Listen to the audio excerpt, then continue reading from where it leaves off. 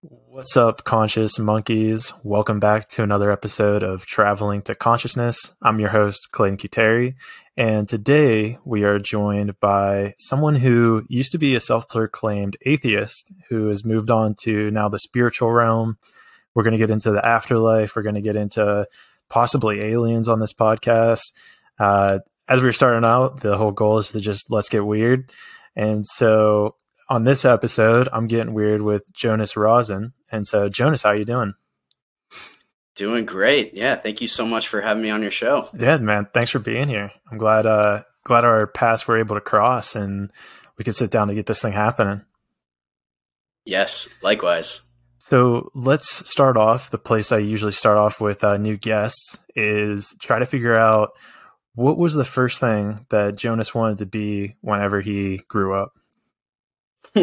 Well, when I was a young kid, my first dream was to be in the NBA. Okay, love it.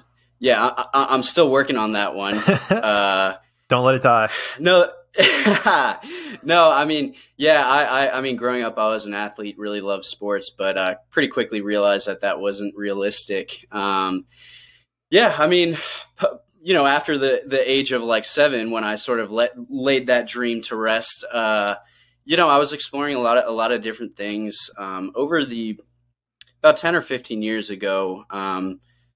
Psychedelic assisted therapy really caught my attention. To be fair, it really started as my own sort of interest and curiosity in exploring plant medicines, and which stemmed even deeper from a curiosity to investigate the nature of reality. To learn more about the human condition, to learn more about the nature of mind, the nature of consciousness, which strikes me as arguably the greatest mystery in existence, is ironically not out there somewhere in the universe, but within here right now, the space of awareness, which, in spite of all of our scientific progress, remains as one of the greatest mysteries, the nature of consciousness. And psychedelics, of course, are not the only tool for that inward exploration of consciousness, but they're one of the most ancient, they're one of the most powerful, they're one of the most universal from all over the world. And certainly for me, it was a key to unlocking an entirely new perspective. And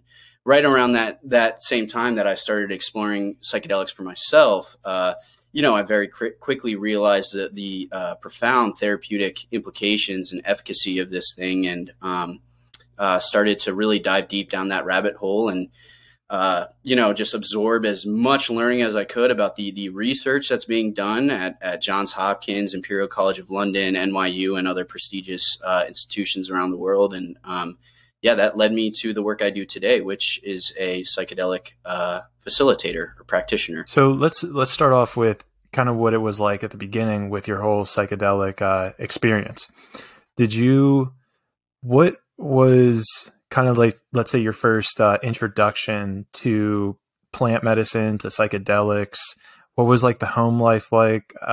Did you grow up in like a strict household? Were your parents like, okay with it? What was the whole intro to psychedelics? Yeah, well, growing up, I actually had a lot of fear and apprehension of psychedelics and really all substances in general. These are ideas that are kind of conditioned into us from a very young age that any psychedelic substance is a danger to our mind, to our wellness, to our sanity. And so, I really carried those sort of program beliefs for quite some time.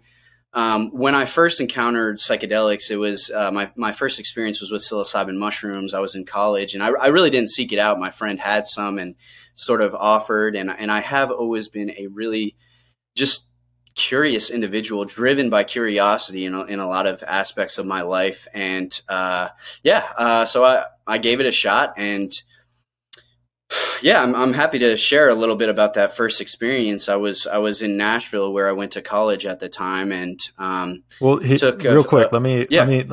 I want to hear it, but let's like set the stage. Let's set the stage a little bit more. So, if you were a self-proclaimed atheist, would this have been before or after this psychedelic experience? That was before. So that first experience didn't instantly change everything, but it precipitated a shift. It put a crack in that sort of like hardened shell of atheism, and opened my mind to the reality that everything is a mystery and I don't know. And That's a great place to start. That opened the doorway for a deeper exploration. So if we roll back it a little bit more, I'm not very well versed in what an atheist is. My general idea is that they just don't believe in God.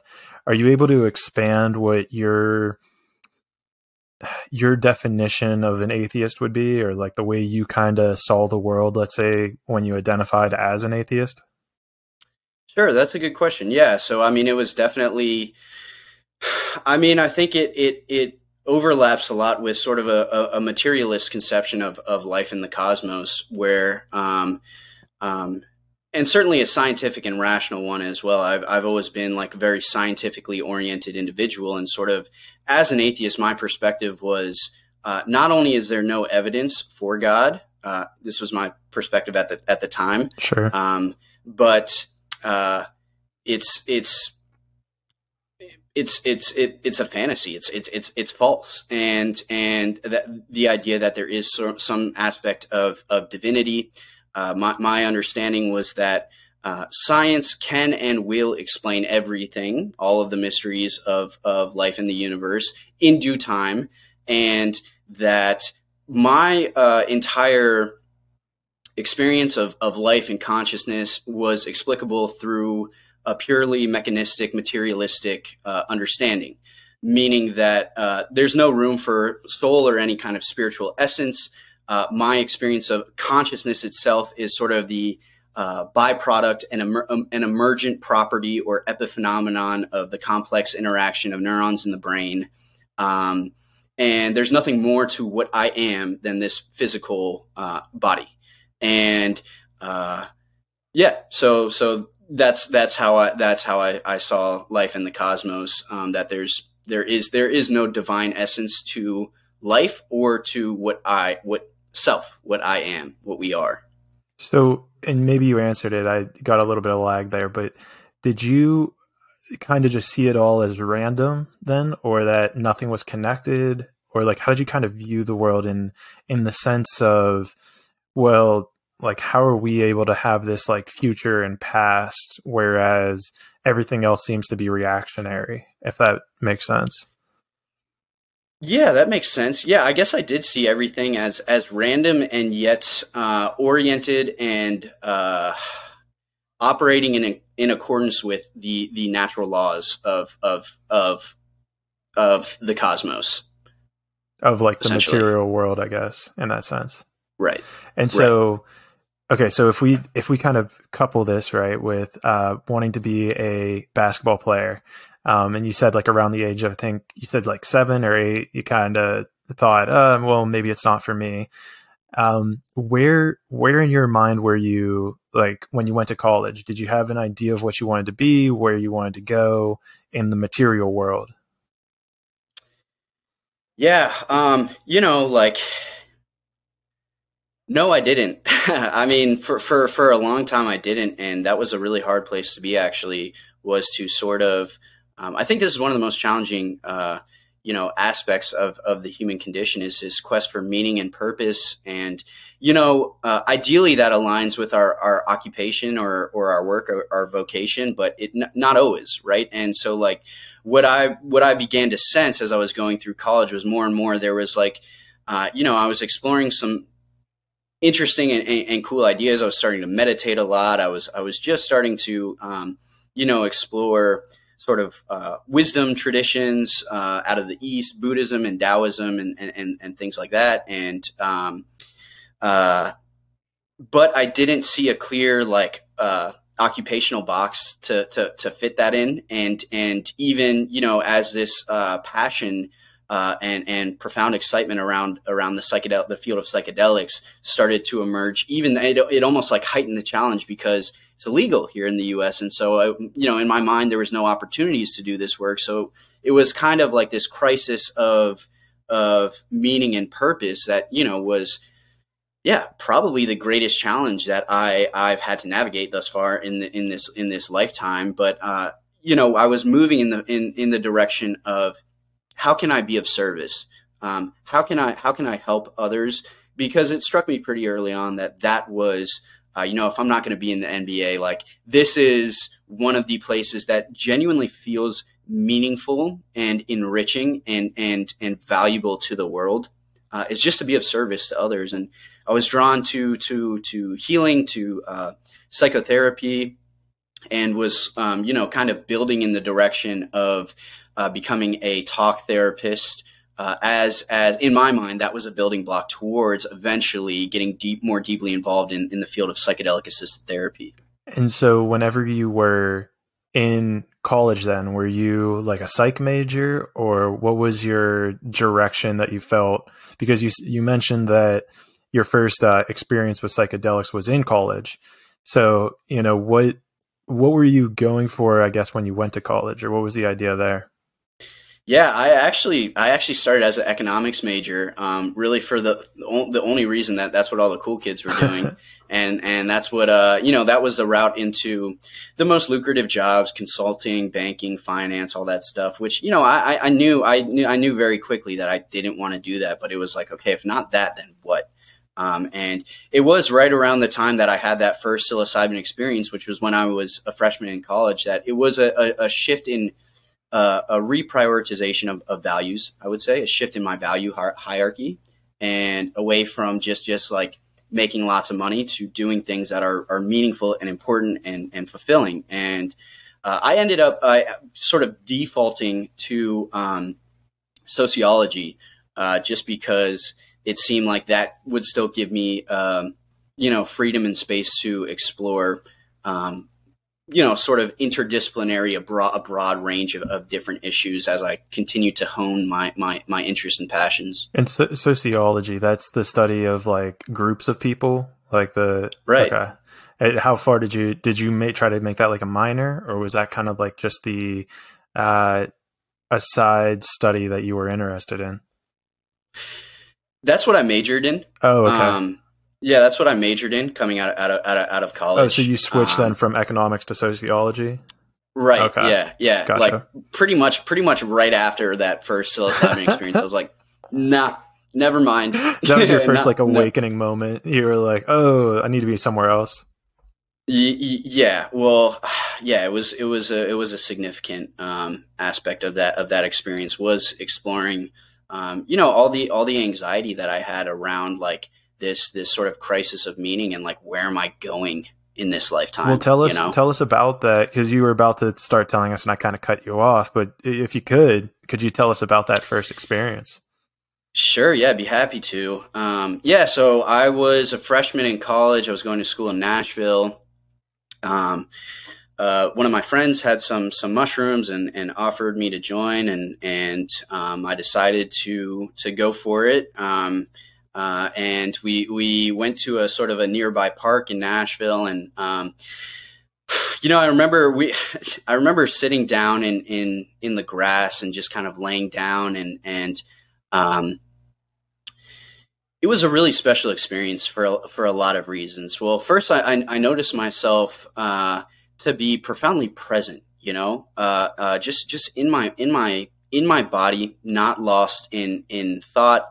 I noticed pretty quickly that, as there was more of that inner stillness and less kind of like lost in the mind and in thought, there was a very peaceful quality to it. It was like all of this anxiety that I had, it wasn't always a high level of anxiety, but there was like this constant low level background noise of anxiety just as I was trying to work through, what am I doing in this lifetime? And so that was remarkable. But as the effects, kicked in even more strongly, I remember just looking around at, the seemingly mundane details of life, like the insects flying overhead. I was like seeing these tracers behind the insects, the trees swaying in the wind, the clouds passing overhead, and the grass. I was like captivated by the grass. I was like is anyone else seeing this grass? Because it's really beautiful,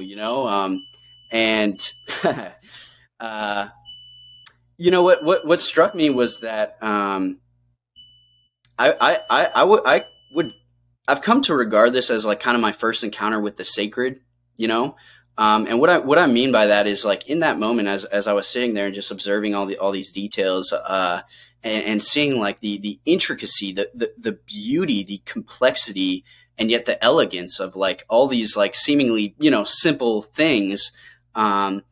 It was like there was this almost there was this miraculous or magical quality that I really hadn't noticed prior to that, and it was like this feeling of awe. I was just overwhelmed by awe, and it was kind of like an experience of awe therapy, where that feeling that you get when you're out in a beautiful place out in nature or in a sacred space like a temple or cathedral or something, and it's just like, whoa, it's almost like this cognitive like reframing of everything, it's kind of like that feeling if you are like ever staring at the stars and like you see every star in the sky, or if you like walk into a cathedral in Eastern Europe and you just are like almost overwhelmed with the magnitude but sheer detail at the same time. Exactly. And and everything just appeared miraculous and beautiful and exquisite in a way that like really like captivated my attention. And I also remember at a certain point in that experience feeling my own heart beating, and such a simple thing, but felt enormously profound in that moment. I was just so present, and it was like one of those flow states where you're just effortlessly absorbed, like completely absorbed in life as it is, and feeling my heart beat. And it was almost funny to me, like I'm sitting here, I'm doing absolutely nothing to try to make my heart beat. It's just happening. And with that, all of this kind of this flowing experience, it was like feeling like there is this this exquisite dance, this miraculous unfolding, which somehow from the Big Bang, like 13.8 whatever billion years ago to this very moment, life has somehow of its own accord spontaneously unfolded into this like seemingly random but also infinitely beautiful and organized and patterned dance, this symphony of life, and so all of that kind of happening together. I mean, it was really a beautiful experience. All of that happening together again. It wasn't like an instant shift. Okay, I'm no longer an atheist, but it was like there is a miraculous or a sacred quality to everything, every iota of existence that I had previously not fully recognized and had overlooked, and found it very, very difficult to explain from a purely materialistic or mechanistic worldview.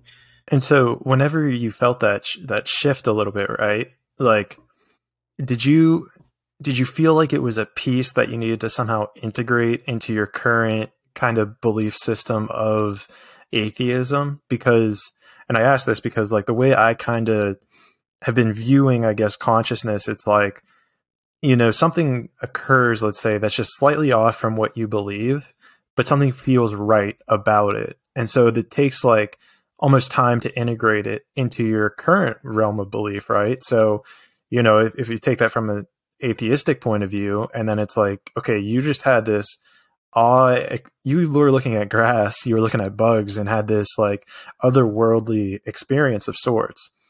Do you remember like what that integration process felt like? Like, Like, was there something in your previous line of thinking that you were like, oh, I need to update this? Or how does this fit into that puzzle of being an atheist?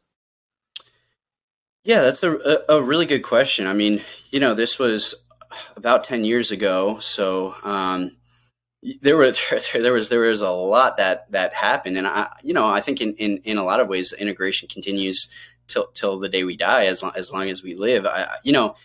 Part of it was that, talking about beliefs and our sort of core beliefs and system of beliefs that then determine in a large way how we experience and perceive the world.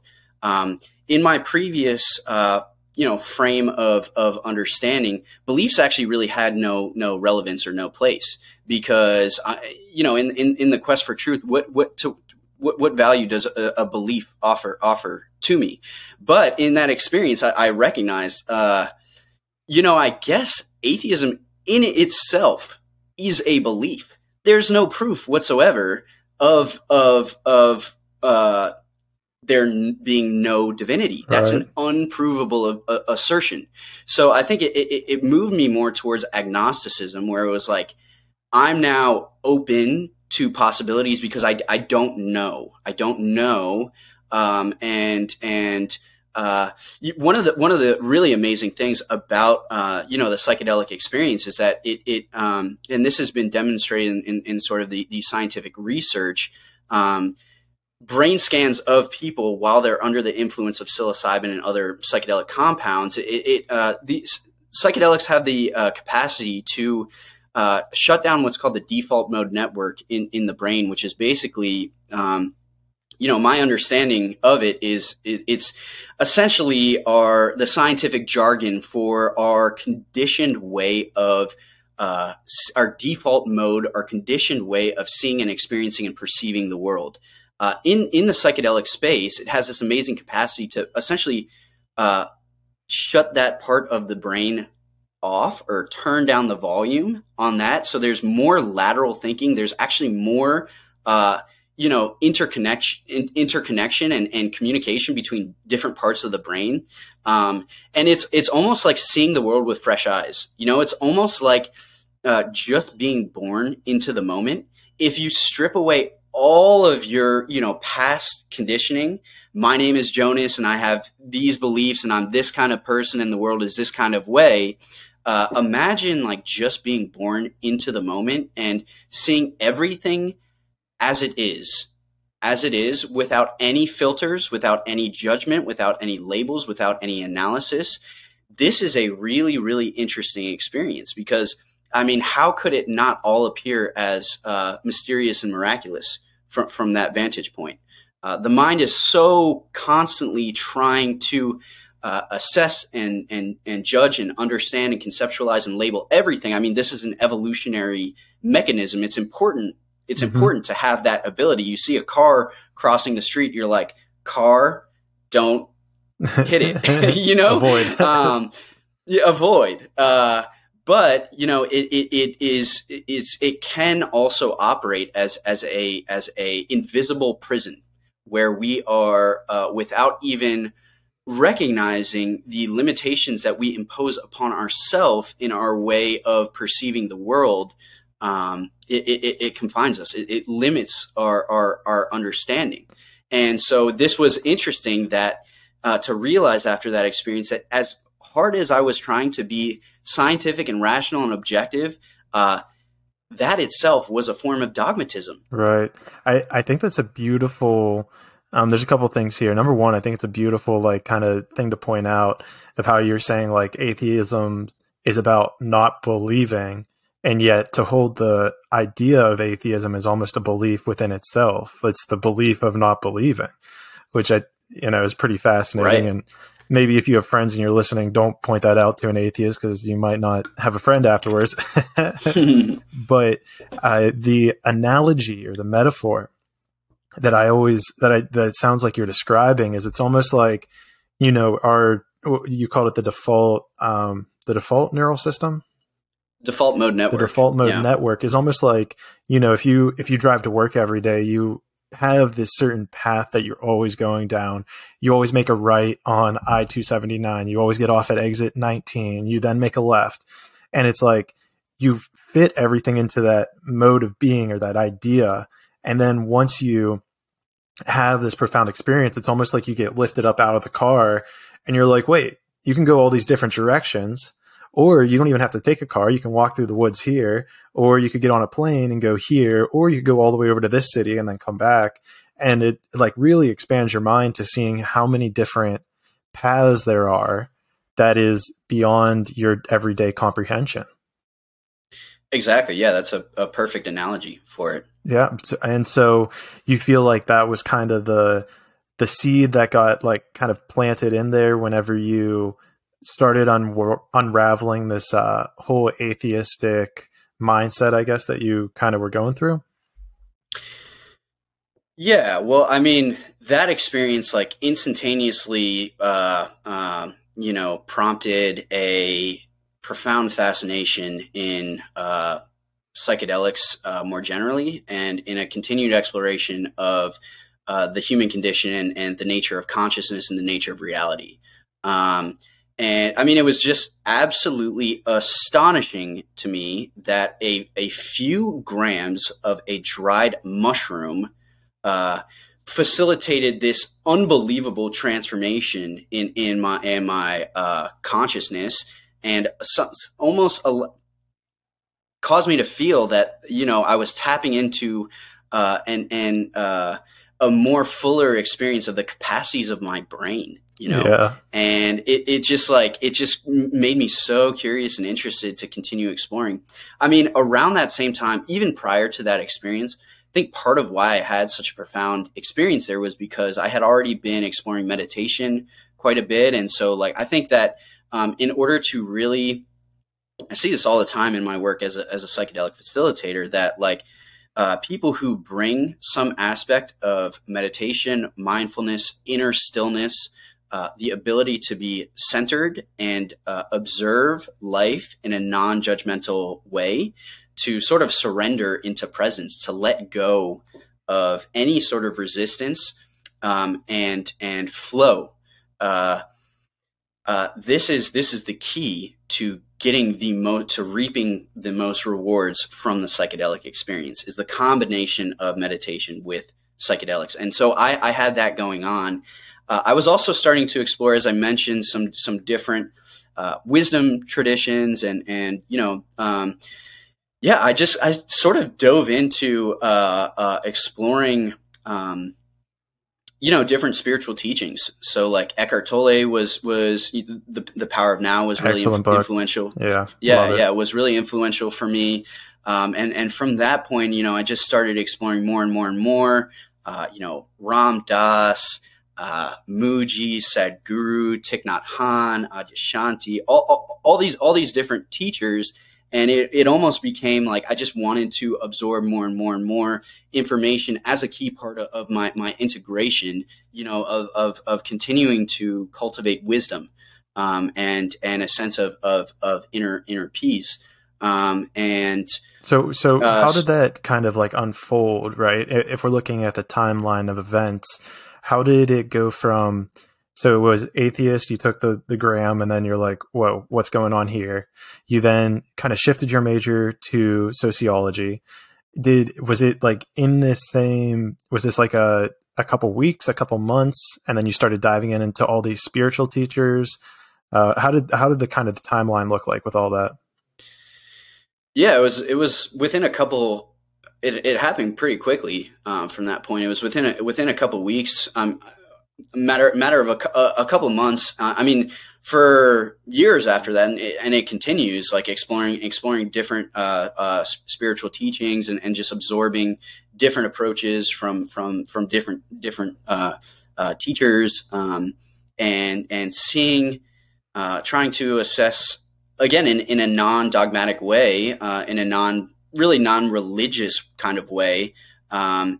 What resonates, what holds true, what rings true for me. And so all that was happening. I mean, really the major shift occurred a few months later after that, as I was continuing to explore psychedelics. That I then learned about DMT, N-dimethyltryptamine, which is known as the spirit molecule. For anyone who isn't familiar with this substance, it's one of arguably the single most powerful psychedelic compound on the planet. It's the psychoactive compound in ayahuasca, which is this ancient shamanic brew that's been used for thousands of years in the Amazon rainforest by indigenous people. And, interestingly enough, I mean, DMT is just such a fascinating topic. I've made numerous videos on it, and I could really talk for days about this stuff, because it is what really, really facilitated this shift away from, I moved from atheism to agnosticism. And then what really propelled me from agnosticism into this belief, this what I would say is an inner knowing of divinity was my exploration of DMT, the spirit molecule. So let's definitely talk about that. Something I find interesting is how you went from shrooms, which I would consider, let's say, like a soft psychedelic, and then you, within a few months, went to what I would consider one of the hardest psychedelics. And hard, when I say hardest, kind of like you're talking about, it's the most, I guess, explosive. It's the most intense, connected to consciousness that we kind of have. So how did you decide within a couple months you were like, all right, I'm ready for the full trip? Well, I didn't immediately ingest DMT myself within a few months. Okay. So I learned as I was exploring the field of psychedelics and just absorbing information, stumbled across this thing, and spent really the next year of my life like pretty obsessively fascinated by it and learning everything I could before I tried it myself. That day did come eventually, but that was a while later. There's a book called DMT, the Spirit Molecule. It was also turned into a documentary where Joe Rogan is narrating. No way. And yeah. It's called DMT, the Spirit Molecule. Check it out. It's worth looking up. Definitely check it out. I mean, the book is just fascinating. It's written by this guy, Dr. Rick Strassman, who I actually have interviewed him on my YouTube channel. And Dr. Strassman, he's a psychiatrist at University of New Mexico. In 1991, he was the first person to do human psychedelic research in the United States legally after that whole 20 or 30 year hiatus, government, smackdown there. He was the first person to do human psychedelic research in the United States in 91 at the University of New Mexico, and it was with N-dimethyltryptamine. And over the span of 5 years, he administered around 400 doses of DMT intravenously to around 60 different research participants, and published multiple scientific research articles about it, and also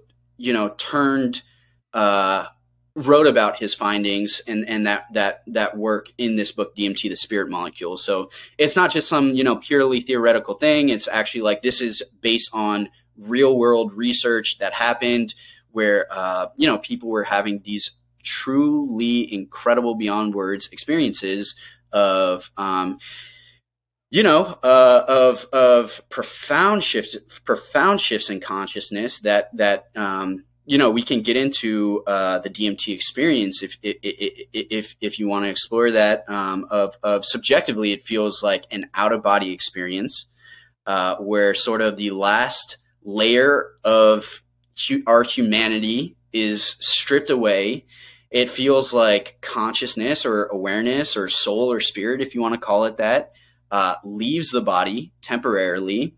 Terence McKenna, the famous psychonaut, described it as a 100% reality switch, in the sense that one moment you're sitting on your couch, a few moments later you're in another place that feels like some sort of alternate realm or dimension or plane of existence beyond the physical universe, outside of space and time.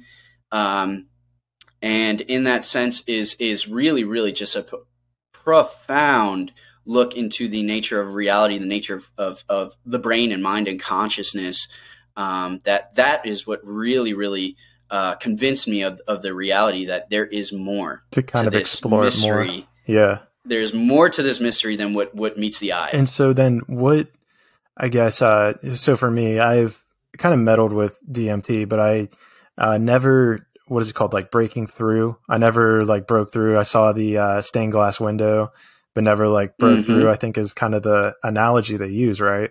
So to kind of, I'll give you my partial experience, and then I'd love to hear yours in conjunction, is where, I kind of tried a little bit of it. I didn't do enough, I guess. And you kind of hear like this ringing, right? And then there's a quote unquote stained glass window. For me, it was a little grayish, but it had the characteristics of a stained glass window. And you could feel like lighter almost is the best way to describe it. Now, how does that, I'm assuming it kind of like faded away. And so from what I've heard is you can actually kind of, let's say, break through that stained glass window. And on the other side is this realm of infinite time. And, it's like the time space reality that, Dr. Joe Dispenza talks about essentially in his work. What do you, and I remember, and I'm kind of just throwing all this at you, but I also kind of remember people have talked about it being difficult to remember what they've kind of gone through on their experiences. Did you find it, like, what did you experience? And did you kind of find it difficult to remember things on your experience or your trip?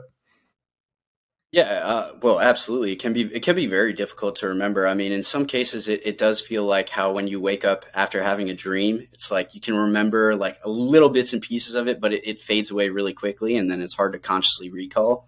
Part of it, I kind of describe it as like trying to, if you have a hard drive that has like 1 gigabyte of space and you try to like cram 1 terabyte of information onto that hard drive being like the physical brain, it don't work. Yeah.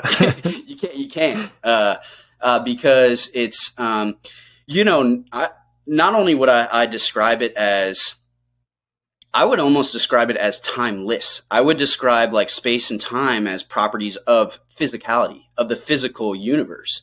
And what the potential is here with this experience is subjectively transcending physicality altogether and encountering non-physical or immaterial or energetic or astral or whatever you want to call it, planes of existence that coexist with this one, but are invisible to our physical senses. So it sort of suggests like multiverse theory or the idea of multidimensionality or interdimensionality, the idea that, as vast and infinite as this physical universe is, it's only the tiniest tip of the iceberg. There is so much more to the mystery of life than what meets the eye. And there basically, I mean, there's other layers, other realms, other dimensions of existence which coexist with this, which can intersect and interact with this physical material realm, but are outside of our ordinary perception. However, consciousness on that consciousness level is the level on which I now am convinced we're actually interconnected and plugged into all these other aspects of reality, because consciousness itself, as I now see it, is non-local, meaning it's beyond the physical brain. It's not just it exists independently of and beyond. It transcends physicality. It's like a fundamental property or aspect or quality of reality itself. And so does that kind of, whenever you're kind of talking there, it's like, does that kind of tie into, I know you did a lot of videos on like the afterlife and near-death experiences, and it sounds like a lot of doctors, based on the videos you uploaded, are people who, let's say doctors who have studied people with near-death experiences. They're pretty convinced that there's an afterlife due to the fact that the brain shuts down, due to the fact that there's no pulse. Do you kind of view it in conjunction with that same, let's say, plane of existence as you experience with DMT? That's a great question. Yes and no. In the sense that I don't believe that all DMT experiences are necessarily like a genuine glimpse into whatever sort of afterlife or beyond. I'm not saying that all DMT experiences are true or factually or empirically objectively true, but I think that some of them can be. I think it can open those doors of perception. Um, and what's really interesting is that, so near-death experiences is a fascinating body, a significant body of scientific research and evidence that presents extremely compelling evidence of the continuation of consciousness beyond the functioning of our physical body. Extremely compelling evidence, and I can give you some examples of that. But what's super interesting is that research has actually found, and there are published articles on this. I've actually made a video on this topic comparing near death and DMT experiences, and actually there are some really fascinating parallels between these two experiences. For example, I mean, in both cases, DMT and near-death experiences, there's a broad range of different types of experiences. I'm not saying they're the same, but they share some really interesting characteristics. For example, both of the experiences begin with a sense of consciousness or awareness separating from the physical body, moving through some sort of a tunnel or a portal towards a light, into the light, going, breaking through or emerging on the other side in some sort of a non-physical realm of existence, encountering beings or entities there, and gaining new insights and glimpses into the nature of reality. These are felt to be profoundly sacred experiences. They're felt to be real. This is another interesting aspect of both of these experiences, is that almost every single person will return from these experiences saying, I have no idea what just happened, but it felt even more real than this reality. Then returning back into the body. And so, all of these characteristics are the same between these two experiences. So it's interesting. I mean, in that book, DMT, the Spirit Molecule, Rick Strassman actually talks about this, and he there has been speculation or theories put forth that the endogenous release of DMT, which I hadn't mentioned yet, this is another fascinating mystery of the DMT experience, is that we all have this powerful psychedelic compound within our systems right now. Every single mammalian species that's been tested has been found to endogenously or naturally produce DMT. Not only that, but thousands of different plant and animal species, thousands of different species all over the world naturally produce DMT. Common grass has trace amounts of DMT in it. This is a complete mystery. We have no idea evolutionarily why have we evolved to naturally produce the most powerful psychedelic compound on the planet. Why? And physiologically, what role does it play in our system? These are massive unanswered questions, right? So, but people have theorized or speculated that the near-death experience could be explained by the endogenous release of DMT in the body around the time of death. Right, because that's something that they certainly, at least from my memory of it, and correct me if I'm wrong, is that when you do die, there is a large amount of DMT that floods the brain. Is that accurate? The evidence there needs to be more research here. The evidence thus far, it does suggest that to be true, and this is commonly shared as a fact. I believe it is true, but it's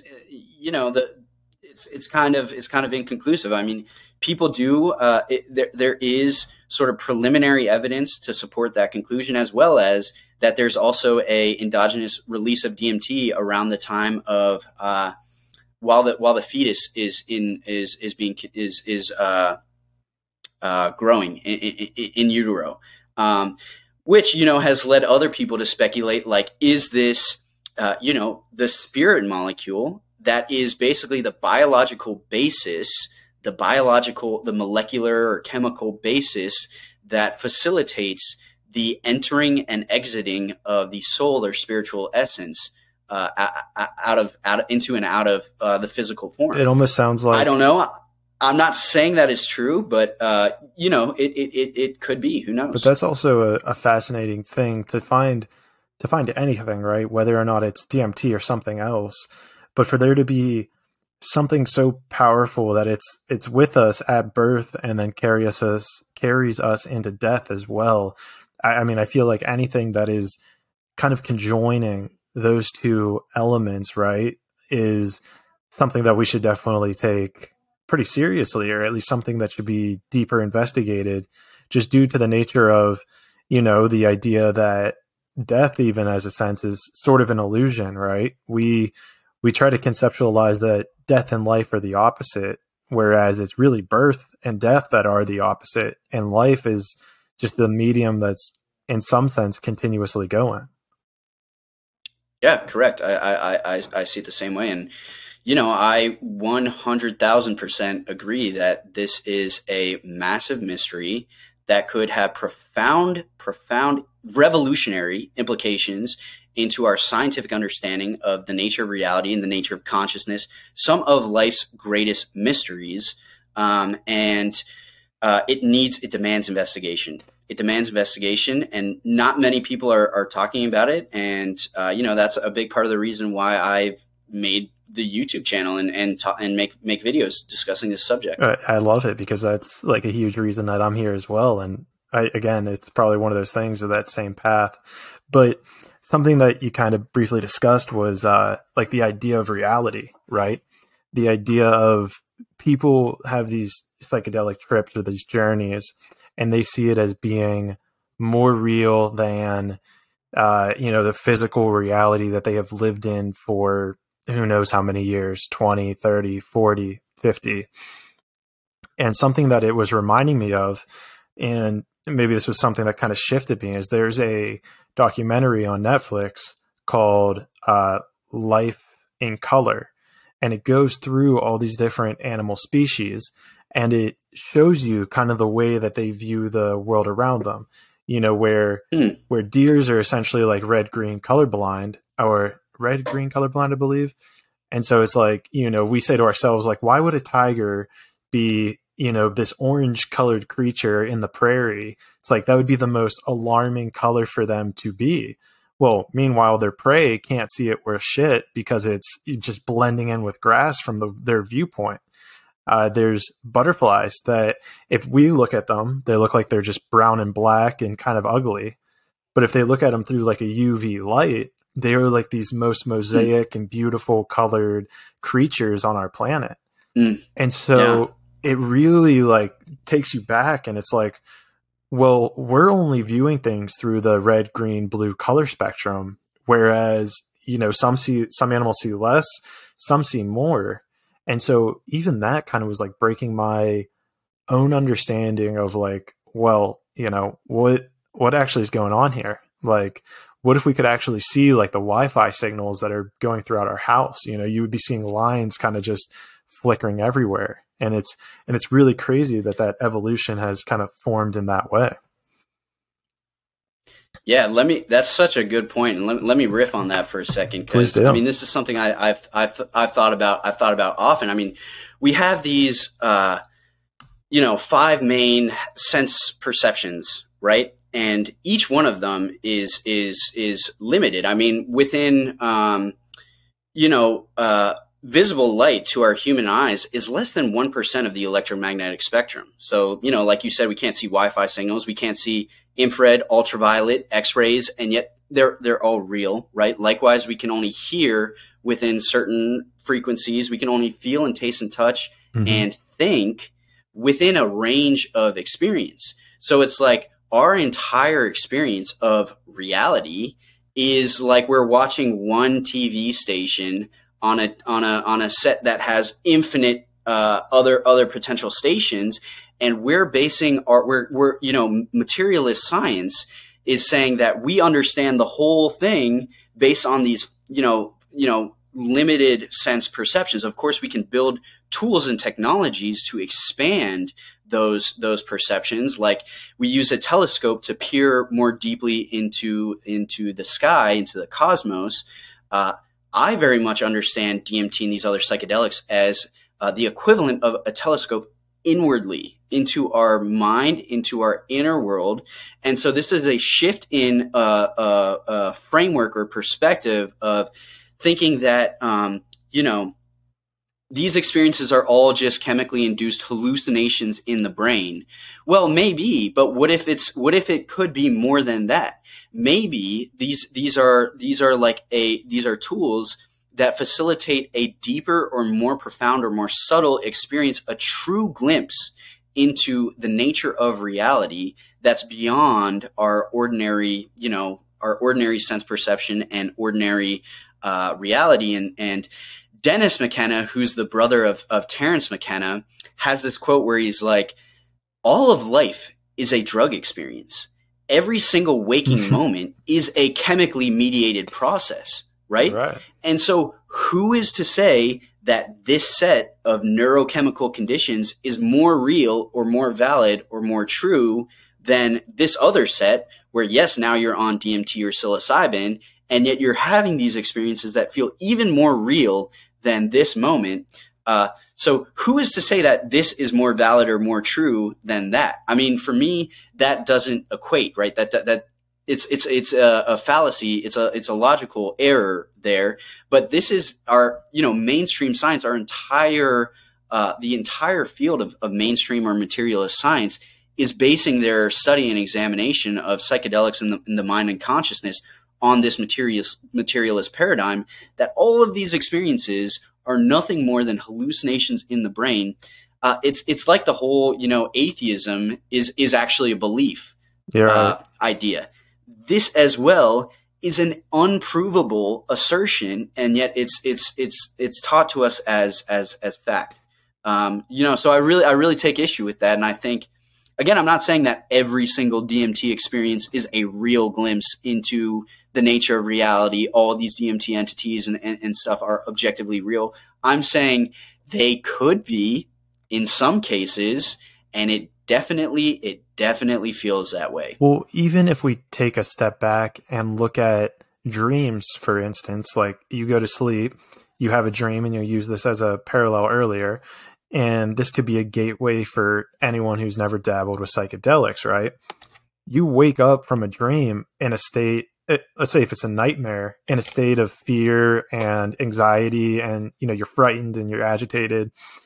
And, you can, and kids even, they see it as being so real, right? Like that happened. Like this monster with claws and fangs came after me and, under my bed and is chasing me. It's like, so at some level, that's real, right? Like even if we can't explain it with this material world, this material subset of instruments and tools we have a proclivity to just tell, kids from a young age, like, oh, your dreams weren't real. Don't listen to them. And it's like, I went through this whole path of researching like lucid dreaming and whatnot. And to me, it seems like it's something that your subconscious has a tendency to create. And you can learn lessons from it that you can then bring back into the material world to use and better yourself almost. But we've, at some level, just said it's easier to just tell people that it's not real. And so I find it so fascinating how we construct what is real. Like, what do we define as real? Like we could say this laptop's real, but isn't it just a bunch of atoms running around in space? So, is it really a laptop, or is it a bunch of atoms disguised to be a laptop? We're going deep today, Clayton. We do that on this podcast. Yeah, I mean, this is like one of the most one of the most profound questions that anyone can ask is and it's a fundamental question when we're exploring what is the nature of reality, right? Like, how do we know what's real and what's not? I mean, what is knowledge? I mean, what can we truly prove beyond a shadow of a doubt? And it turns out there's not that much. I mean, really, like, only one of the only things that we can say for sure is that I am. There is something here that is happening. Right. this experience is undeniable. I don't know what it is. It's all a mystery, Right. but there's something and so like, I mean, that is kind of, could be turned into a argument for that consciousness is fundamental, and some people say, this is, a sort of like philosophical or ontological worldview that consciousness is not only fundamental, but it is the ultimate reality. And yeah, that is something that I do sort of subscribe to myself. I would also love to point out, I'm a big fan of the fact that you said the only thing that's real is I am, because I know that there's a very common saying is I think, therefore I am. And I feel like that is, I don't know who said it, and so I'm not going to call anyone out, but I feel like that is a huge blunder in our society, is to describe that we are because we think. And right. And because if you are able to pull yourself kind of out of, when you go into deep meditation, for instance, you start to realize that, your thoughts create emotion, your emotions create thoughts, and it's this vicious cycle. Now, right. When you go into meditation, you cut off all thinking, and it's like, okay, well, I'm not thinking, but I still am. It's not I think, therefore I am. It's I am, therefore I am. And so so I just wanted to point out that I feel like that's a huge misstep, and I don't know who the philosopher was, and we don't have to harp on it, but I just felt like I feel like that has probably been a huge, like, maybe stranglehold on human consciousness in a way, that we're like, oh, we think, therefore we're real, and nothing else is real. It's like, you don't have to think to be real. It's like, you are. So therefore you are. It's so true. Yeah. Yeah. I couldn't agree more. Well said. And I really think that's,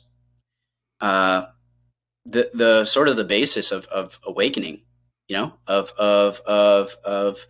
spiritual awakening, if you want to call it that. But like, I mean, it's undeniable, no matter who you are, that there is some aspect or quality that is to what we are, to our daily lived experience, that's deeper than the cognitive, conscious, analytical, rational mind.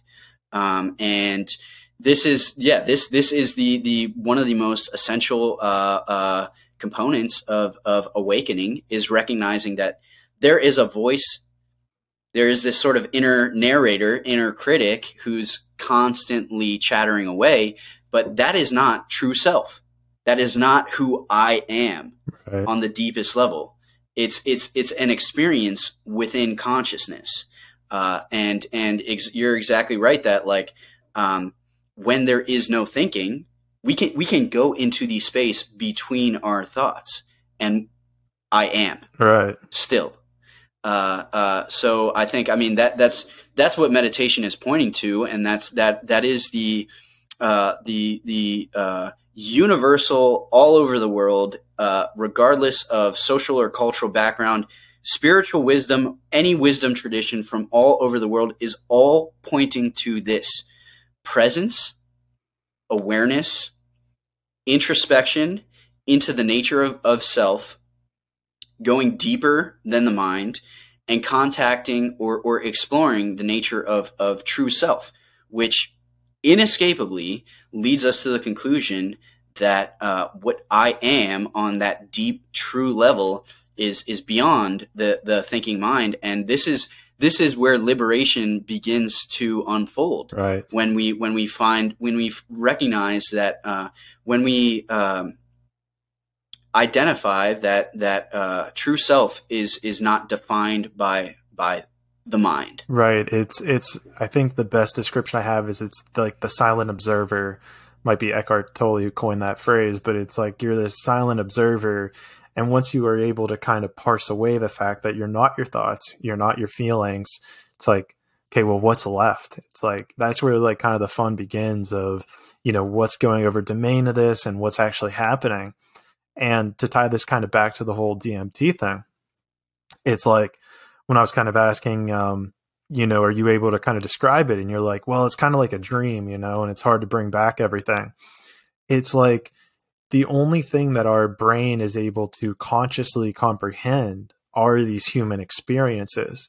So everything that gets filtered through our consciousness is a human, revelation. And this is kind of, not to get biblical and whatnot, but I always kind of viewed the Bible, well, not always, I take that back, but recently I viewed it like these stories that are trying to describe this higher state of being. And I believe most sacred texts that's what they're doing, is it's not trying to say, okay, there's actually this God that had 8 heads and 5 arms and, 8 kids. It's like, no, that's just a story that we're trying to use to explain this higher state of being.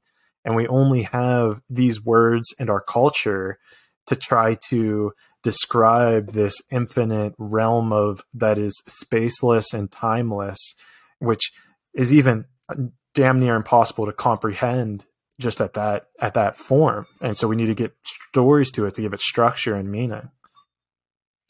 Yeah, I think that's very true. And again, I very much agree with that. And, I think that could be true for some of the DMT experiences as well.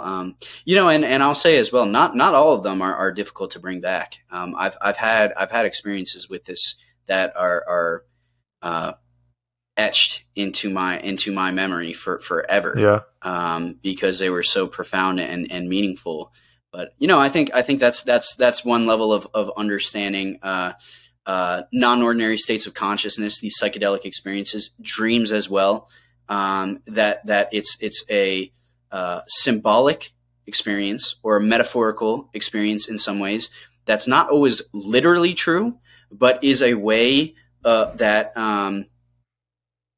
is a mode of communicating truth that is somehow comprehensible or relatable to the human brain, the human mind, so that like we're taking like the infinite mysteries of life that are way beyond comprehension, and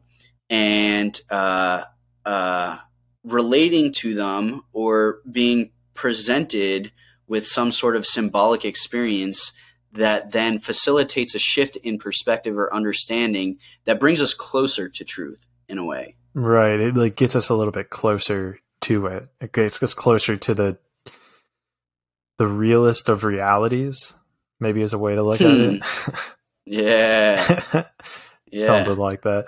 Well, let's we got that was fascinating. And so let's try to tie this back into what you do now, right? So how did you find your way into helping people kind of get through, psychedelic trips? Like, what unfolded from graduating from from college with a sociology degree that, because I don't think there's many places that advertise in America, hey, come to our foreign country to administer psychedelics.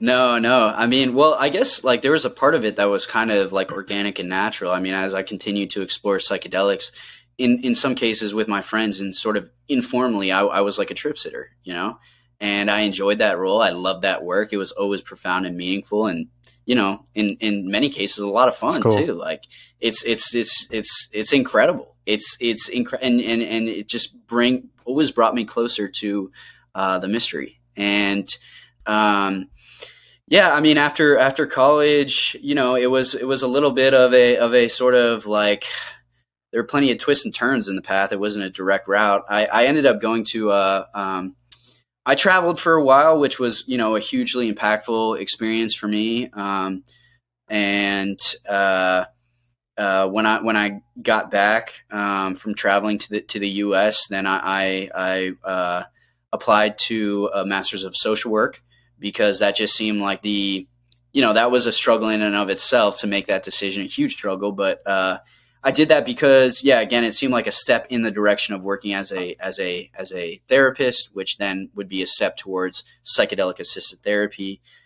Graduated. While I was approaching graduation, I basically had this, moment of, it was both a moment of inspiration as well as a moment of desperation. I was like, I want so badly to do this thing. I know it's my passion. This is where my heart is. Like, this is what like sets me on fire, you know?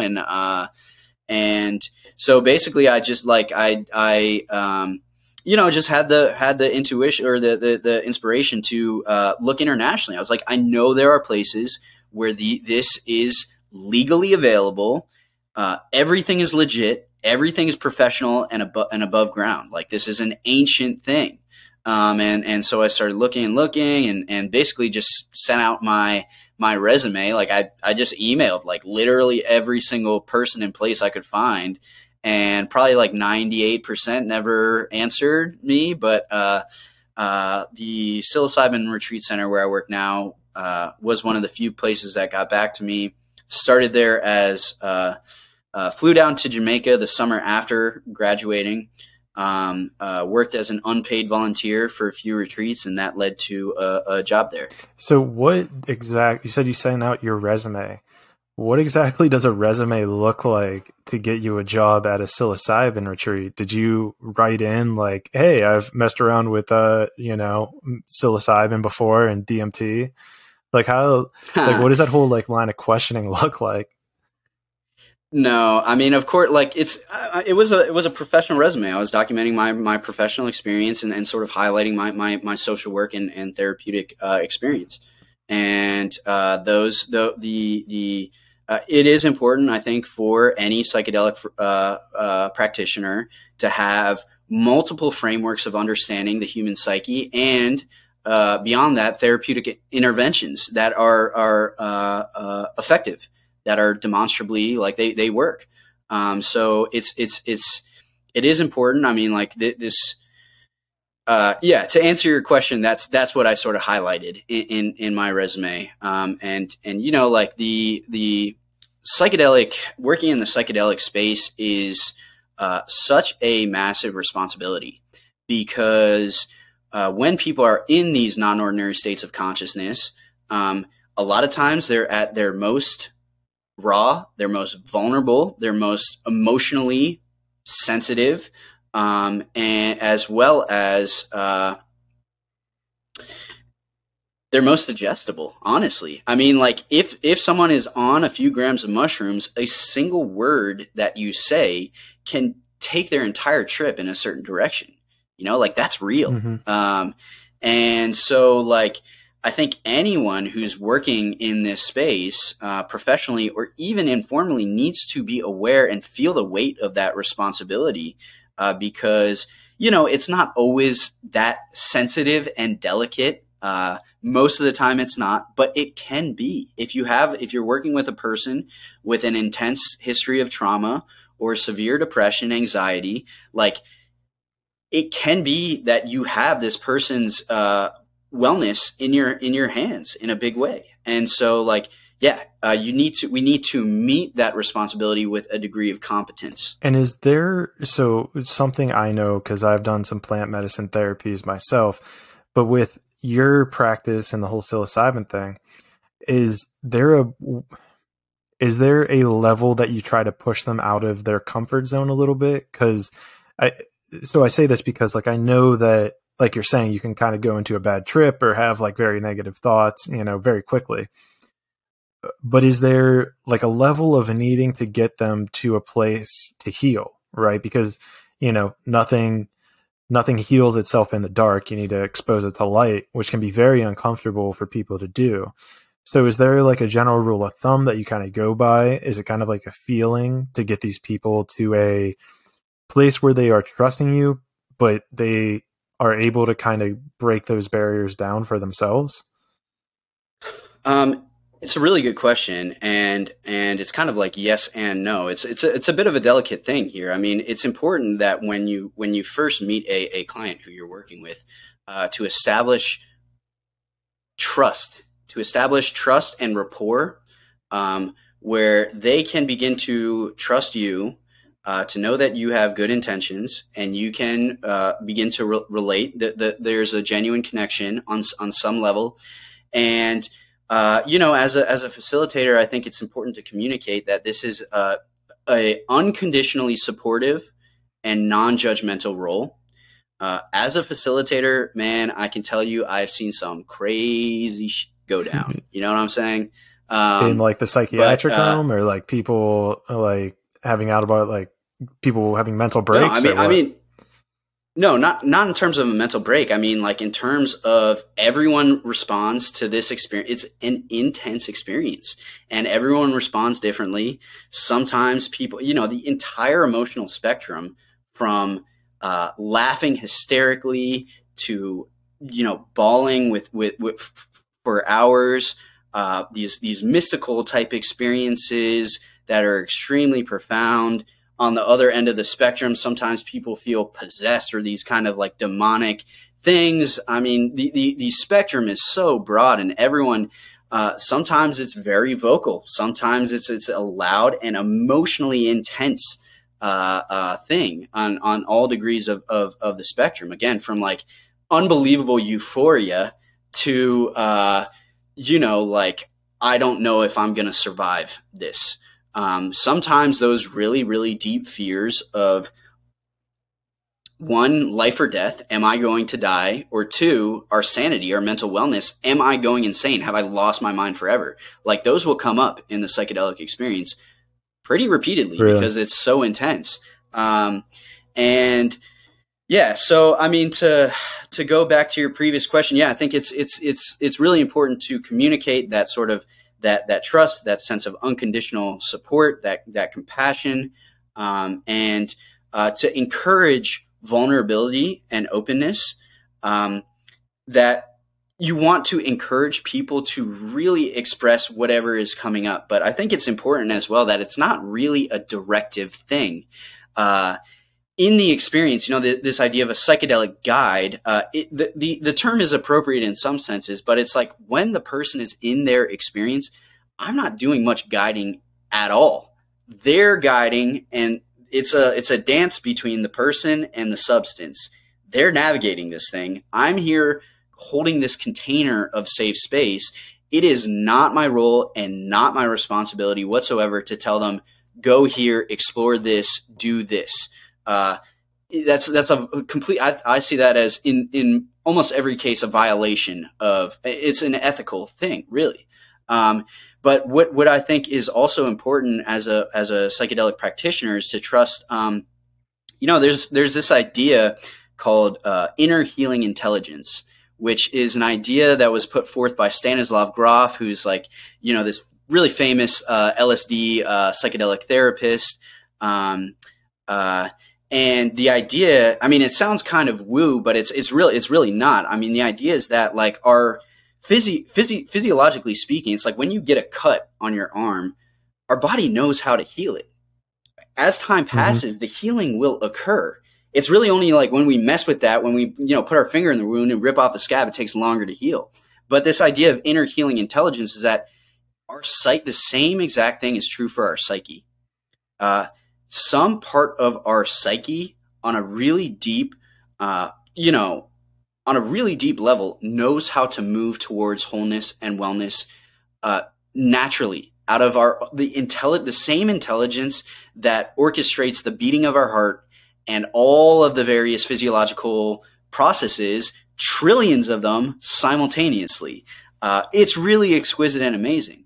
But, the same thing is true for the psyche. So like as people are going in to the psychedelic experience, very, very repeatedly, very reliably, the key issues that this individual need, or that are most pressing, that are closest to the surface, that need the most attention will come up.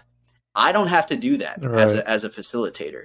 It's more about creating that safe space so that the individual is able to let go of resistance and fear and anxiety, because a lot of times those issues are terrifying to face. I mean, talking about like healing trauma, for example, sometimes that can conjure up incredibly, terrifying and powerful emotions, memories, thoughts, feelings. And it's only natural for the body for us to kind of resist that. But that's the equivalent, right, of like picking at the scab. And that's when the healing process stagnates, when we just push it all down. Right. But this is really what the psychedelic experience, psychedelic therapy in particular, the context is so important, at least as important as the substance itself. It brings up all of this material that's oftentimes repressed and suppressed, brings it up out of the unconscious mind into the light of awareness, as you said, and that's where the natural healing intelligence like accelerates, and like these things can be resolved and released and processed. And it's really, really amazing to witness that, to be a part of that. I mean, it's always an honor. So then in your kind of belief, how do you see that this healing almost occurs more because of the psychedelics as opposed to just naturally? Because the way I'm seeing it, right, and I agree with you is that they're held kind of down in the subconscious as these traumas, and that we need them to come up and to acknowledge them in order for us to do our own natural healing. Do you see like psychedelics as giving people more courage to face those issues, or does it kind of force you to put them into the light? Is it the setting that kind of, enables people to kind of get there? Like what kind of gets that healing going or accelerates it? Really good question. I think, there could be multiple books written on this topic. And I will say, a big part of it is kind of a mystery. Like, I think in research, we're only just beginning to scratch the surface of this. I mean, there is a neurophysiological level to it, right? Like the shutting down of the default mode network that's been observed in a laboratory setting. So there is that sort of neurochemical part to it, but it's of course much deeper than that, and more mysterious than that. There's sort of three key elements here. Well, let me say, first of all, that it really is about like bringing all this material out of the subconscious or unconscious mind into the light of awareness. And that's a process that can happen, of course, can and does happen through talk therapy alone, but it's much more challenging. And in a lot of cases, like, people aren't aware it's unconscious. We're unconscious of the unconscious. We don't know what's there. It's in the darkness, and most people, I think, are unaware of just how much material there is there, and how emotionally charged it is, and how profoundly that affects literally every single choice, every single waking moment of our life, our entire experience of life. The unconscious mind is so incredibly powerful and affecting everything. So what psychedelics have the capacity to do, and a large part of it is this neurophysiological aspect where it's shutting off the default mode network of the brain. It's almost like this threshold between the conscious and the unconscious mind is lowered so that all of this material starts to bubble up naturally. It's like very common to hear people say that, oh man, I just like had this memory of when I was like 7 years old and this thing happened. I haven't thought about that in 40 years. It's almost like it bubbles up to the surface. And again, that's absolutely, it's possible to get there with talk therapy, but the therapy, I mean, it's much lengthier, and you have to be a highly skilled practitioner to do that, because you have to navigate all these person's unconscious defenses, unconscious resistance, high levels of anxiety to even get to that core material, right? It all just kind of happens a lot of times. It all just kind of happens organically in the psychedelic process. But there's really three key or mediating factors to psychedelic healing. The first is cognitive insights. So we get all these new insights into our own psychological history. It's like we recover these memories. I've seen people recover a traumatic experience that they didn't even remember they had experienced. It's called dissociative amnesia. When people experience trauma, a lot of times the brain will push it so far down, you don't even remember it, and yet that trauma is affecting our experience of the It's world. almost like your brain like dissociated from the body in that time of trauma, and so then your mind like doesn't remember it, and when it tries to reintegrate, it's still in the body, but then your mind doesn't conceptualize it. Is that a good way to describe it? So true. Yeah, it is. It is a good way to describe it. Trauma is stored in the body. Psychological wounds are stored in the body. And again, you can get to that embodied somatic cellular level through talk therapy, but it is challenging, man. It's really hard. But yeah, so there's these cognitive insights, getting all these new insights about our life, about the nature of reality, about relationships, career, purpose, all these different things. There's also emotional release or catharsis as kind of like the second factor, which is as this material comes up, it's not just a thought or a memory. There's all these feelings that are sort of grafted onto it. And it's this powerful emotional release. And that's the level on which a lot of healing is happening. It's not just like, oh yeah, I remember that thing happened. It's like, now that I remember that thing happened, all of these emotions are pouring out. And like, that is catharsis, right? It's like opening up the pressure valve and letting out all of this pressure. And it just brings so much more harmony and lightness to the system. It's like, taking a load off of our shoulders. A lot of people will have these psychedelic experiences and say like, that felt like 10 years of therapy in 5 hours. And I feel so much lighter because it's this release, right? And the third kind of mediating factor is the mystical experience. So like all of the research, agrees that people who have a higher degree of a mystical experience or more kind of spiritually profound or mystical experience also experience the most profound and enduring healing. So like these mystical experiences, another super interesting, fascinating topic that raises all kinds of questions about the nature of reality. But, there are these like peak spiritual mountaintop experiences that feel like communing, a direct connection with divinity, with the sacredness of life. Oneness and interconnection is really kind of like the core characteristic of mystical experiences. There's this feeling that what I am, the one who is aware, is fundamentally and profoundly interconnected to everything, to all of life, and we are part of a much greater reality. And there's something incredibly healing about that. A lot of depression and anxiety and mental illness come from feelings of disconnection, man. It really does. Like in this, when you feel, in so many you ways, feel like you're alone or something like that, it usually takes over in those areas.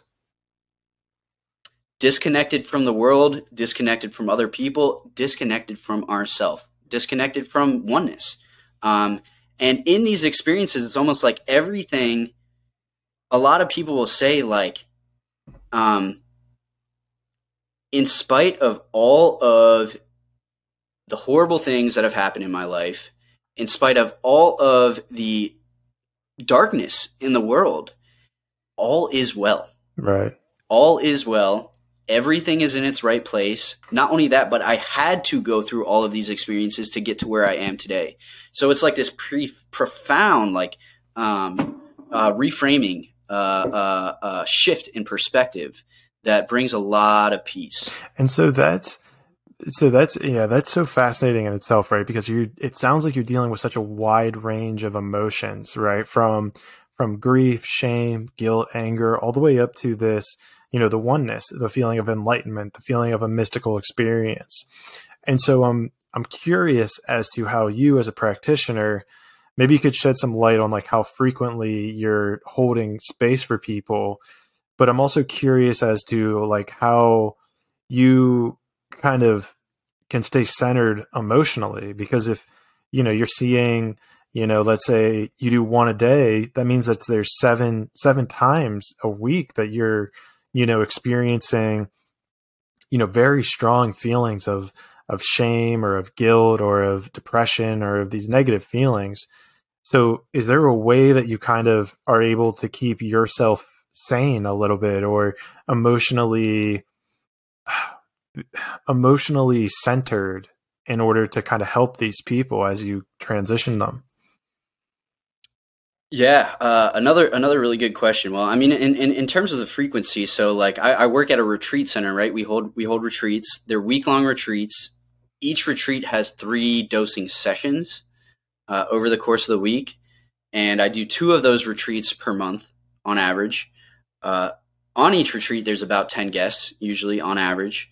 And, so it's not every day. I mean, resting is a big part of it. You know, self-care, this is, man, kind of a cliche in the field of social work. Like I was sick of hearing about self-care by the time I graduated, but, no, I mean, it's real. It's important.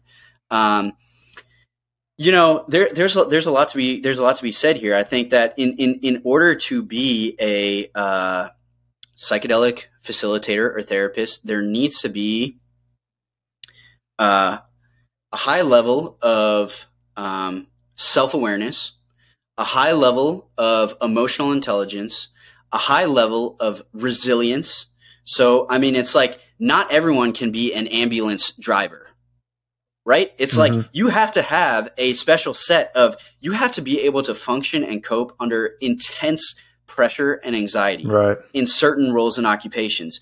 The same is true for this. I mean, you need to have a level of emotional intelligence, knowing how to receive and process and handle difficult emotions within ourselves, and be engaged in our own self-work, in our own process. I think that's one of the most fundamental things for anyone who wants to be a psychedelic facilitator. You cannot show up in a good way if you have massive blind spots. We all have blind spots, but are you working to do your own kind of shadow work? You know, are you aware of where your trigger points and your buttons are, and what are some of your unresolved emotional material? We've all got it, but are you working on it? And along with that, do you have an aspect of emotional stability and resilience in your life? Because yeah, it's very true. I mean, these retreats are emotionally intense experiences. They really are, and I think meditation and mindfulness is a big part of that. You know, staying active and moving one's body, I think, is a good way to move energy as well, and maintain a healthy system. But, you know, at the end of the day, like, it's almost always a happy story, you know, which makes the job way easier and more fun. I mean, like, as a sort of talk therapist, it's like you can be working with the same client for years and like get to this point where you are banging your head against the wall, and it's like it just feels like it's stagnating, it's plateauing. Where's the progress? With this, it's I'm not saying that it's 100% effective for everyone. Certainly not saying that whatsoever. I'm also not saying that everyone should go out and try psychedelics. I don't think that everyone is in a position in their life to benefit from this experience like today, right now. But almost always, I mean, you, like, at the beginning of the week, you're hearing people share these stories of, you know, often super intense trauma, like really heavy stuff, the worst things that you can imagine happening to people in their childhood.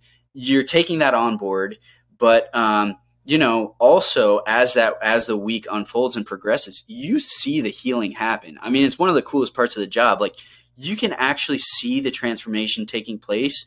You can see it in people's body language.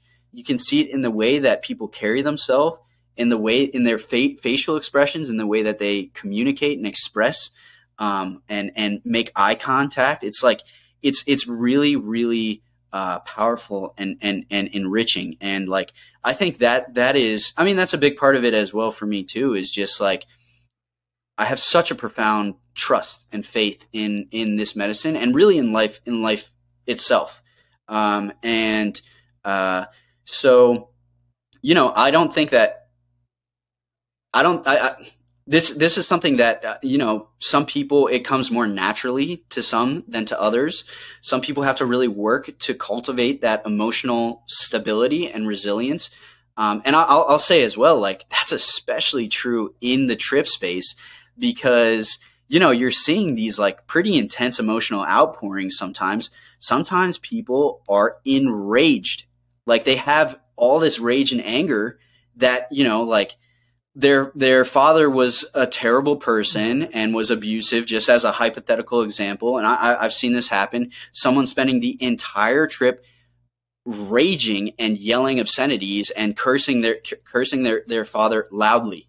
Okay. So like, you have to be able to be in that like emotional intensity. And for the most part, it's more on the opposite side of the spectrum, where it's like, more joy and lighter emotions coming through, but it's the whole spectrum. And as a facilitator, it's really important that we've cultivated the ability to remain grounded and present and centered in the face of that. Because if we're wearing on our face an expression of like concern or fear, like what the is going on, or like really getting anxious, then because I mean, people in the trip space are, like they're hyper aware, they're hypersensitive. They're going to pick that up, and that just makes the whole situation even worse. So yeah, I mean, it's a good question, and it's an important part of being a facilitator. A big part of the job is just to smile. Yeah. Is that like the biggest tip that you would give to someone who wanted to be a psychedelic therapist? Just smile. Yeah. No, that's not. I wouldn't say that's the biggest. I wouldn't say that's the biggest tip. I mean, there's a lot that goes into it, but that is a big part of it for sure. So I think also an important thing that you kind of pointed out in there was the disclaimer of, this isn't for everyone. Don't just think that this is like a end all be all. Like, don't just sign up for it just because like your friend thought about it or something. I guess I kind of view this into the idea of people say that like the plants call to them. Is that a phrase, I guess, that you're familiar with? Like the plants call to you? Like, I guess I've experienced it where it's like, okay, like something resonated in your life where it was like, okay, got some camera issues there, where it's like this needed to happen, or like something with like psilocybin said, yes, I need to go do this, or I need to go to this place. Like, is that a saying the plant kind of called you? Is that a saying that you're familiar with, or how would you kind of describe it maybe to somebody who's considering it but not sure?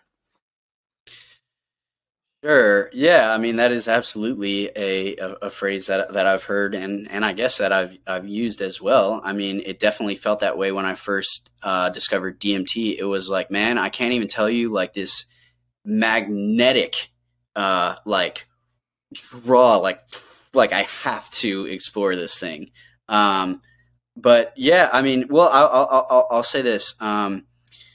There are certain conditions which almost necessarily exclude certain people from exploring psychedelics in the first place. Anyone who has any kind of like psychotic like features, psychosis, schizophrenia, even if it's in the family history, I do not advise them to explore psychedelics because it can precipitate a psychotic episode, basically, that lasts beyond the effects of the substance itself. The same is true for bipolar. People who have bipolar, the psychedelic experience can set off a manic episode that, again, lasts beyond the duration of the substance itself. So, I never want to play gatekeeper. I never want to say like you should and you shouldn't. That's not my job. But sure. I want everyone who is genuinely interested in this to have the opportunity, if they pursue it in a safe and responsible way, that maximizes safety both for themselves and for others. But those are important considerations. This idea of like being called to the experience, I think that it touches on this, kind of the topic of intuition. It's like I do believe, and this is the more mystical side of me speaking rather than like the scientific, but I do believe that we each have this sort of inner guidance system, and for sure. Emotions are a big part of it. Like, this kind of like spiritual cliche, like follow your bliss. It's, it's pretty cliche, but there is truth to it. It's like, when our emotions of joy, happiness, positivity, wellness and excitement and, curiosity, intrigue, it's like the compass needle pointing to true north, and it's like, that's when, and intuition is obviously a big part of that as well. It's like a lot of people make decisions just with their kind of rational mind. It's important to weigh out the pros and cons, of course, but I think like there's a deeper level to decision making that's takes into account that the emotional component and also the intuitive component. And the emotions and the intuition are kind of like this compass needle that are guiding us forward. And it's almost like something greater is the invisible hands of life are like, you got to do this now. Yeah. You know, and I think a lot of times that is the case with psychedelics. But honestly, I'll say as well, like a lot of people arrive to this retreat center saying, I hear this all the time. It's like, I've been in therapy for 30 years. I've tried every single SSRI, antidepressant, benzodiazepine. Nothing has worked. And at this point, I don't know what else to do. And it's a place of desperation. And, you know, that's a really, really challenging place to be in. I mean, a person who arrives to the experience who has active suicidal ideation. Right. But you know, in some cases, and this is one of the beauties of psychedelics. It is a glimmer of hope that for someone who's tried literally every single possibility and they're at the end of the line, man, they're like, I have nowhere else to turn. This is my last chance. If this, you know, and again, it's not 100% efficacy, but it's damn near close. And it moves the needle, and in a way that other psychiatric medications can't even come close to, you know? Do you think that's a good place for people to come into the realm of psychedelics in, where it's like, you know, almost this abandoning, I guess maybe not an abandoning of hope. They still have hope, but it's like, you know, I've tried everything. This is my last chance for hope. You know, do you see like that being helpful for people that are trying to find, you know, that salvation they're looking for?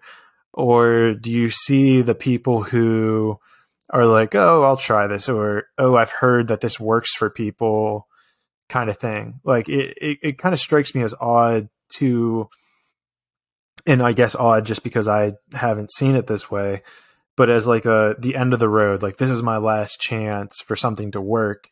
I guess it almost feels to me as if they're almost putting too much pressure on the psychedelic to be this saving grace. Does that kind of make sense? No, that's true. I would agree with that. And I you know, I certainly wouldn't say that, I don't think it's necessarily a good or healthy or positive thing to see it as some sort of kind of, you know, silver bullet that's going to fix all our problems, because it's not necessarily. But you know, it's really hard to make like blanket statements with this experience, because every case is so unique and everyone is so different that you know, hopefully that's not the frame of mind or the place that the individual is in when they come to the psychedelic experience. But if so, then so be it. And I'm glad that at least they are able to maintain that aspect of hope, because that's where life becomes really, really dark, man, is when we have no hope. Right. And you know, if psychedelics in a safe and supportive environment provide that ray of hope, then I mean, come on, like what are we waiting for? Yeah. It's almost like, and it's so, I find it so fascinating. Like everything that you're even saying, and that we have all these like psilocybin retreats of sorts, and these monumental case and anecdotal studies that point to the fact that there is therapeutic nature for it. It kind of still boggles my mind that it's still even something that's in question of, you know, being a Schedule I drug, when it's like, okay, what do you mean it has absolutely no signs of therapeutic nature? It's like, it's honestly one of the best teachers. It's one of the best therapists that I've personally ever, you know, utilized. And, you know, I've seen other people. It's like, you know, you go through this profound experience in 5 or 6 hours, and it feels like 5 or 6 years of psychiatrist training on at some level, where it's like, how in the world did, and it comes back to the whole like going within, and it's like you're your own best teacher, and like letting these things kind of come up, and you're the best healer you have. And it's maybe at some level of that we have separated the human from that experience, or making you think that you'll find this salvation outside of you. And the drugs and the psilocybin and psychedelics, they're like, no. You're learning this the wrong way. It's all within you. It's like all the healing that you need, all the power that you need is within you.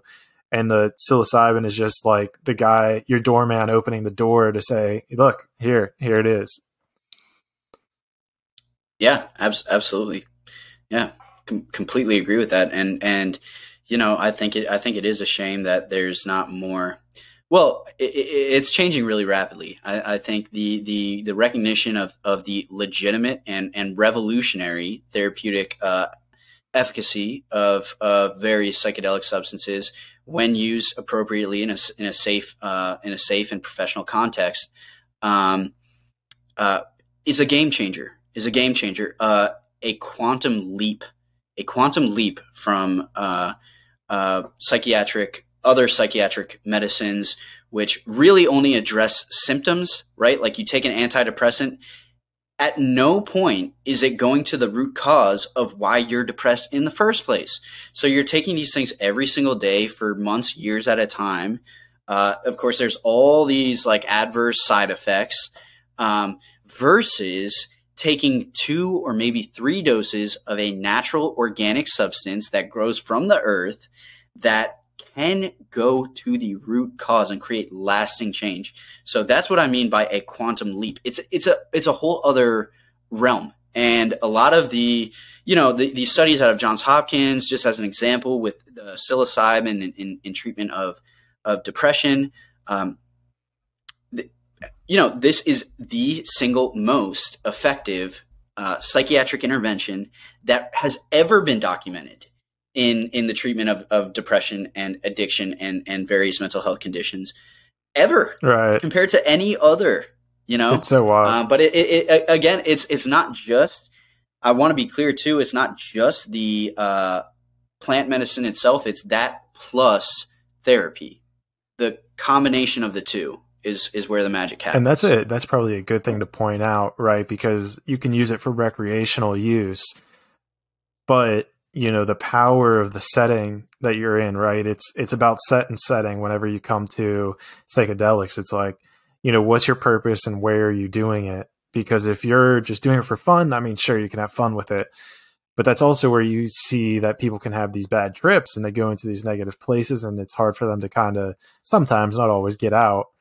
And I think that there's certainly something to be said for the setting that you are experimenting with these drugs has such an impact on the way that you perceive them and the way you integrate them. And maybe that's something also is like, do you guys have do you guys discuss integration after you kind of go through this whole mystical experience? And then there's a way that you need to break down what you experienced to like work it into your present reality. Oh yeah, that's a big part of what we do. I mean, before and after every psychedelic session, we meet as a group, and we have a licensed therapist on every retreat. We have a registered nurse on every retreat, and an extremely experienced team.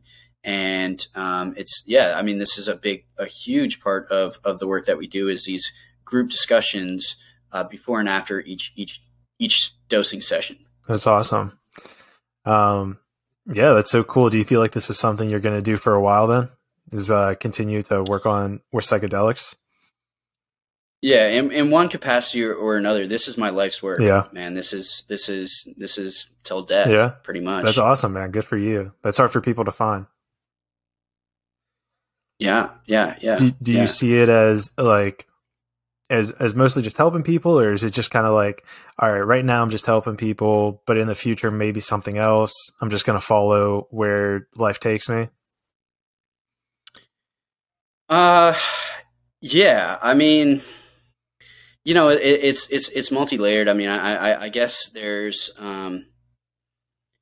here's the big picture is that the world needs healing and the world needs awakening. I recently heard someone say that like humanity right now is in a race between consciousness or catastrophe. Either we evolve or we will self-destruct. Like, that's not being pessimistic. That is a fact. And we can continue to play politics. We can do all that, we can, do whatever kind of social, whatever, agendas and programs in the outer world. But until we evolve inwardly, until we open our minds and open our hearts and reconnect with oneness, reconnect with what I would say is the sacred or the spiritual, and evolve, awaken. This is some of what Eckhart Tolle talks about in his book A New Earth, and many spiritual teachers have been talking about this for a long time. Even the ancients, going back to the ancient Mayans, the ancient Egyptians, they prophesized of this time. They said that the world would descend into darkness, but there would come the dawn of a new era where we remember, we forget, and then we remember. And humanity is now at this inflection point. We're at such a crazy, interesting, wild, beautiful, bizarre, terrifying time to be alive as a collective species, where we are on the verge, we are on the precipice, and we need evolution, we need healing, period. And so that's big picture. I mean, that's big picture. What drives me is like just playing my little part, because it begins within each one of us, right? Like this collective awakening of humanity begins within each one of us. Like world peace begins within each one of us, just like how all the conflict and all the wars also begin as inner conflict within people. And so working to help people find healing, find awakening is probably the most meaningful thing that I've found to do. It's a big part of why I make YouTube videos as well, because like if like these ideas and this information and these like teachings can touch even a few lives, like that's pretty awesome. And yeah, I mean, so that's like big picture, but there's also that inner experience of, again, my curiosity and passion and excitement is what really is a big part of what drives me as well. And it's like, this is one of those things where it's like, the more you know, the less you know. There's the horizons of the psychedelic experience, the horizons of consciousness itself are ever expanding. There's like always the new frontier. More. It's like the new frontier of our generation. Yeah. I mean, like, people call space the final frontier, like Star Trek and whatnot, right. But really, like, that's only in the material paradigm. Right. Consciousness for me is really the ultimate frontier. I mean, I'm right there with you, and honestly, I feel like this is a great spot to wrap this up, because that's such a beautiful message, in my opinion, to kind of end this on. Because I'm right there with you. I feel like that's a huge motivator I have, even with this podcast, is to get this information out, exactly what you're talking about, out there to, even if it's just my friend group, my, 100 people circle, whatever it is, just to get that conversation started. And it's just going to have that ripple effect across humanity, across mankind, to get us into, that if you're into mythology, that age of Aquarius, where, we have that knowledge, we're able to fully understand what we're going through. And so to close it out, I would love to, I'm going to grab your links from you and throw them down in the description below. So, cool. But other than that, is there anything you want to, final remarks, any words of encouragement, disclaimers, anything like that you would love to share with the audience before we get out of here? Thanks, man. I appreciate that. It's been an awesome conversation. Thank you so much again for having me on your podcast. Really enjoyed connecting with you. I think we see alike in a lot of ways, and I appreciate the work that you're doing as well to just start the conversation. That's what it's all about. I mean, I would say that, if there's anyone listening who wants to connect with me, you can find me. My YouTube channel is Cosmic Consciousness with Jonas. We've also got a website called innervisionpsychedelics.com. where you can reach out and schedule a free session, a free meeting with me. So, yeah, thanks again, Clayton. It's been a pleasure. Yeah, absolutely beautiful. And I know we'll be in touch and have you on for hopefully another episode. Would love to. Hell yeah, man. Maybe then we can finally dive into the whole UFO, all that stuff, because that's just another fascinating and interesting wild card going on. It's fascinating too. You bring that up because there have been multiple people I've had on this podcast that love talking about it, but the conversation just like hasn't gotten there yet. So I have like some sort of belief that I don't know if the podcast isn't ready for the UFO conversation. I don't know what, maybe, the whole world's got their own thing going on. I don't know, but something about me saying that, like, it's just the podcast isn't ready for it. So hey, we'll get there. In due time, right? Divine timing. Yeah. Yes. Well, again, Jonas, thank you so much. Guys, go check out his stuff. He's got amazing videos on YouTube about consciousness, about the afterlife. If you like any of my content, I know you're going to like his. With that being said, thank you for making it to this point. I would greatly appreciate it if you subscribed, liked, commented, all that fun stuff on whatever platform you're looking on. But even more important than that, like Jonas and I have discussed, is share this with, anyone you've had an inkling of a similar conversation with, because, like we said, we're in the age of Aquarius. This is the age where we remember, the age with more knowledge, and, beautiful things are coming. As dark as this whole era has seemed with, wars and COVID, it's only getting that much better. So with that being said, I appreciate you conscious monkeys for listening, and let's grow together.